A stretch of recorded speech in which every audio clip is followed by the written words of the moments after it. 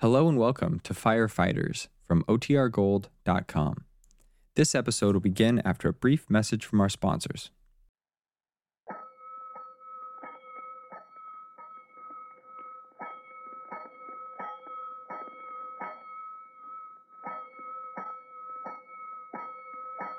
Five bells. Stand by all stations. Attention, all districts. A five-alarm fire. 5 bells. Move in immediately. That's it. Let's roll. Let's go. Firefighters.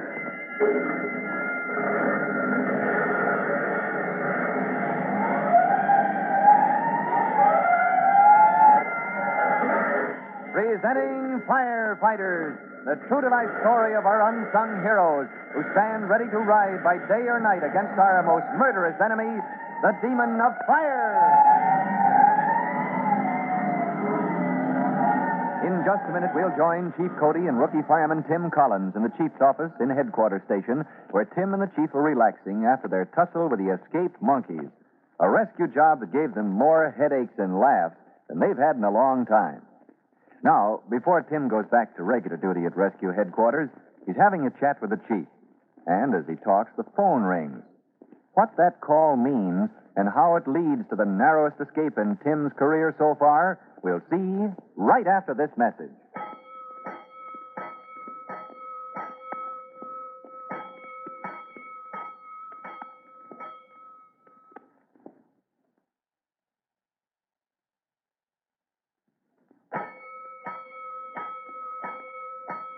Let's go, firefighters. Let's get over to Chief Cody's office in headquarters station, where Tim Collins is puzzling over a statement just made by his superior. What did the chief mean when he said that on occasion it was extremely dangerous to fight a plain, ordinary fire with plain, ordinary water? Then, just as the answer was forthcoming, the phone rang. Just a second, and I'll explain, Tim. Yes, sir. Chief Cody speaking. This is Lieutenant Dillon, sir, 4th District. Oh, yes. How's Captain Grover, Lieutenant? Up to his neck at the moment, Chief. The fire in the storage loft on Elder Street. Yes, I checked on that. Don't tell me your engine company can't handle that. Well, it's on the 2nd floor, and it managed to get a head start before the alarm came in, sir. Well, why don't you hit it with all the water you've got? Pressure trouble? No, sir. That's not it, sir. That loft is filled with bales of rags waiting to be sent to manufacturers of paper. Bales of rags? Well, be mighty careful, Lieutenant. Handle that one like a baby. We'll take every precaution once we get at it, but we need masks. You know the dense, acrid smoke that stuff gives off? Did the second alarm go in yet? Yes, and that's why I'm calling. Department Telegraph Bureau informs us all rescue companies are in action. Forget it. I just came off a job with the rescue squad myself. They'll be back at their station by now. May already be answering your special call. Fine. That takes care of that. Sorry to have bothered you, Chief. You'll have all the Drager masks you need in a matter of minutes. It isn't getting at the heart of the fire that bothers me. It's pouring water in I don't like. I know, Chief, but there's no other way. Okay, but I'd like to make doubly sure. I'll look in on you myself. You know the danger as well as I do. So long. Do you mind if I ask, Chief, is this an oil fire? Are those bales of rags you mentioned? This has nothing to do with oil, Tim. They're just plain rags to be used in making paper. Well, then, sir, what's wrong with using water? Now, you come along with me. Join your company on the spot, and you'll see, son. If it's just a routine blaze, we'll be able to reach it with Drager helmets, Chief Cody. Sure you will. And that's where your trouble will start. Trouble? Well, that's putting it mildly, Tim. I should have said danger. This is exactly what I was talking about a minute ago.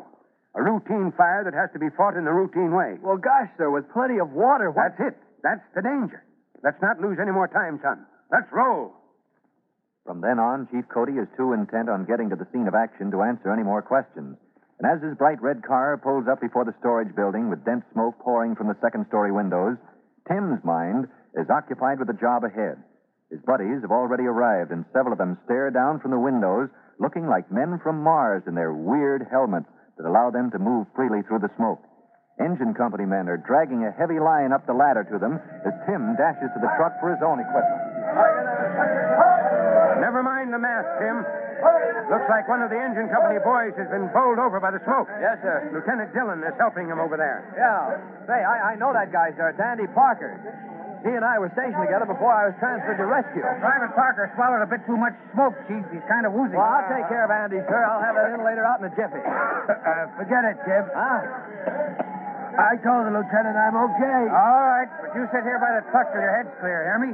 Want to see the captain, Chief Cody? When he's free, Lieutenant. I'd a lot rather see the building inspector right this minute. We gave him a ring. He's on his way down now. Fine, good work. In that case, I'll just take a look at the situation till he gets here. Say, what kind of a mystery blaze is this anyway, Andy? Building inspectors, danger from water? What goes on? Just a plain old fire that's darn hard to get at by me. Want me to help you out with that harness, Tim? No, thanks, Andy. Pass out on me now, and I'll have to break that insulator up. This all the action pumping air into me? I don't blame you for not liking that. Yeah. Pete's sake, Tim. That thing looks like a diver's helmet. Yeah, well, in a way, on account of the circular glass plate in front of it. But it's a lot lighter. What you guys call a Dagger helmet, huh? Yeah.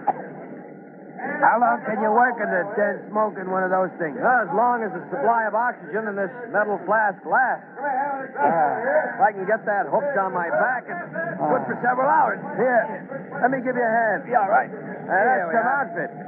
Metal flask on your back, bag on your chest, and tubes running every which way. Yeah, well, that tube on the front leading into the bag, it passes through a container that removes the carbon dioxide that I exhale.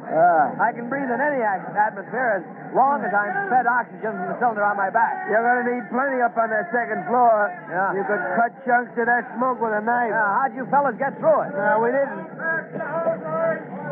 That's why you guys are here. We've been trying to fight the fire from a stairway leading up from the first floor.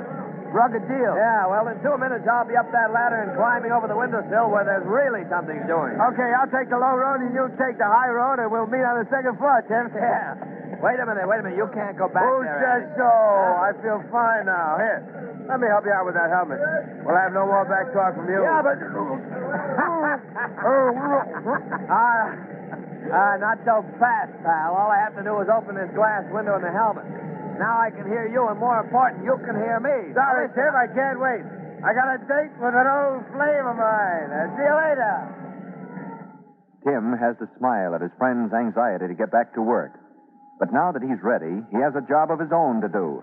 However, as he approaches the ladder against the wall of the storage loft, Chief Cody signals him to wait. A few minutes later, Tim is still fretting with impatience, and then the chief beckons him over toward the main entrance to the building.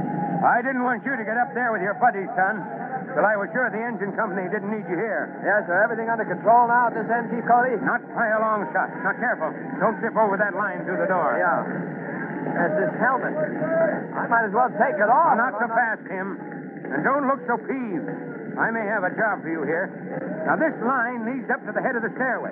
The source of the fire seems to be close to that spot. Only the smoke pouring down is preventing them from reaching it. Yes, you got it. Your buddies are tackling it from the second floor. They can move in closer with their masks. But the engine company's having trouble. Yes, sir. Well, how about my moving up the stairs and taking over the nozzle? Only if they're driven back again. In that case, you take over the hose. But hold back on the water till you see the heart of the blaze. Yes, sir. Say, I'd forgotten. What is the danger of using water to fight this? Well, we're safe at the moment. But if and when the crew on the second floor let loose, start pumping in tons of water in that room, piled high with bales of rags. Yes, sir. What's that? Just a minute, Tim. Huh? Looks like my men are being driven back down. Oh, too bad. Here comes Lieutenant Dillon. It's no go, Chief. That acrid smoke pouring down those stairs is just too much. I had to pull them out, my men. I was afraid you would. Do you think one man can handle that nozzle once the pressure's on and that line starts bucking? Oh, I'll manage somehow, sir. Just let me get my helmet closed and I'll take over. Some of those men over there look pretty badly done in, Lieutenant. They are, but let me finish what I was saying. We got right up to the head of the stairs. That's where the flame seems to be concentrated. And there isn't a minute to lose. No, sir. But not only for that reason, sir. One of my men crawled ahead, just got off the stairs onto the second floor. We were getting the line up for him when he keeled over. Good grief. You mean he's still there? Yes. We couldn't get to him. There's smoke more than the flames. Oh, could your men give me a protective shower from the line while I crawled up there myself? Yeah, that's it. That's the only way. We still can get part way up the stairs. But with that Drager helmet... Right. You take over, Tim. Yes, sir. That man who passed out up there. Andy Parker. He shouldn't have come back. He already had too much, but he said he was all right. Oh, that guy has got what it takes, Chief. He's the kind that never gives up. A friend of yours, Collins? Well, don't say was, Lieutenant. He is a friend of mine. I'll bring him down. I know how you feel, son. But if there can't be any buts, sir. Andy would do the same for me. I'm going to get him back down those stairs, or else. Can Tim crawl through the billowing smoke and reach the side of his friend before the flames?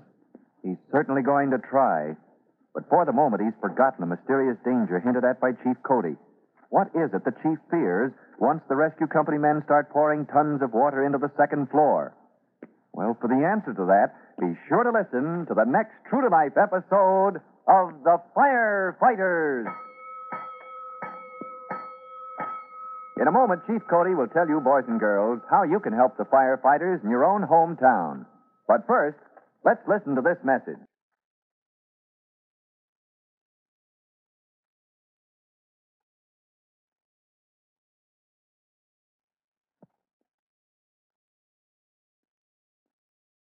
And now, Chief Bob Cody with a word for the Firefighters Brigade. Chief Cody. Hello, boys and girls. I guess by now all of you who listen to me know how to turn in an alarm. And I expect after doing that, you'd remember to stay by the box till the trucks arrive so you could direct them. But how about the possibility of a fire when telephoning would be a quicker way to bring men from my department? Have you memorized those fire department numbers as I suggested? Good. Then here's the next step. Probably not every member of your family has done that, and you can't always expect them to. So I suggest you personally see that all vital phone numbers are posted right near the phone in your house. Now, if you haven't done that, it's your assignment for this time. And until the next time, this is Chief Cody saying, so long to all of you. Fire Chief Cody and the young rookie fireman Tim Collins will be back on the same station the next time you hear... That's it. Let's roll!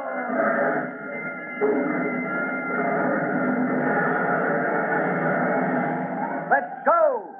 Firefighters! Firefighters is a copyrighted feature of William F. Holland Productions.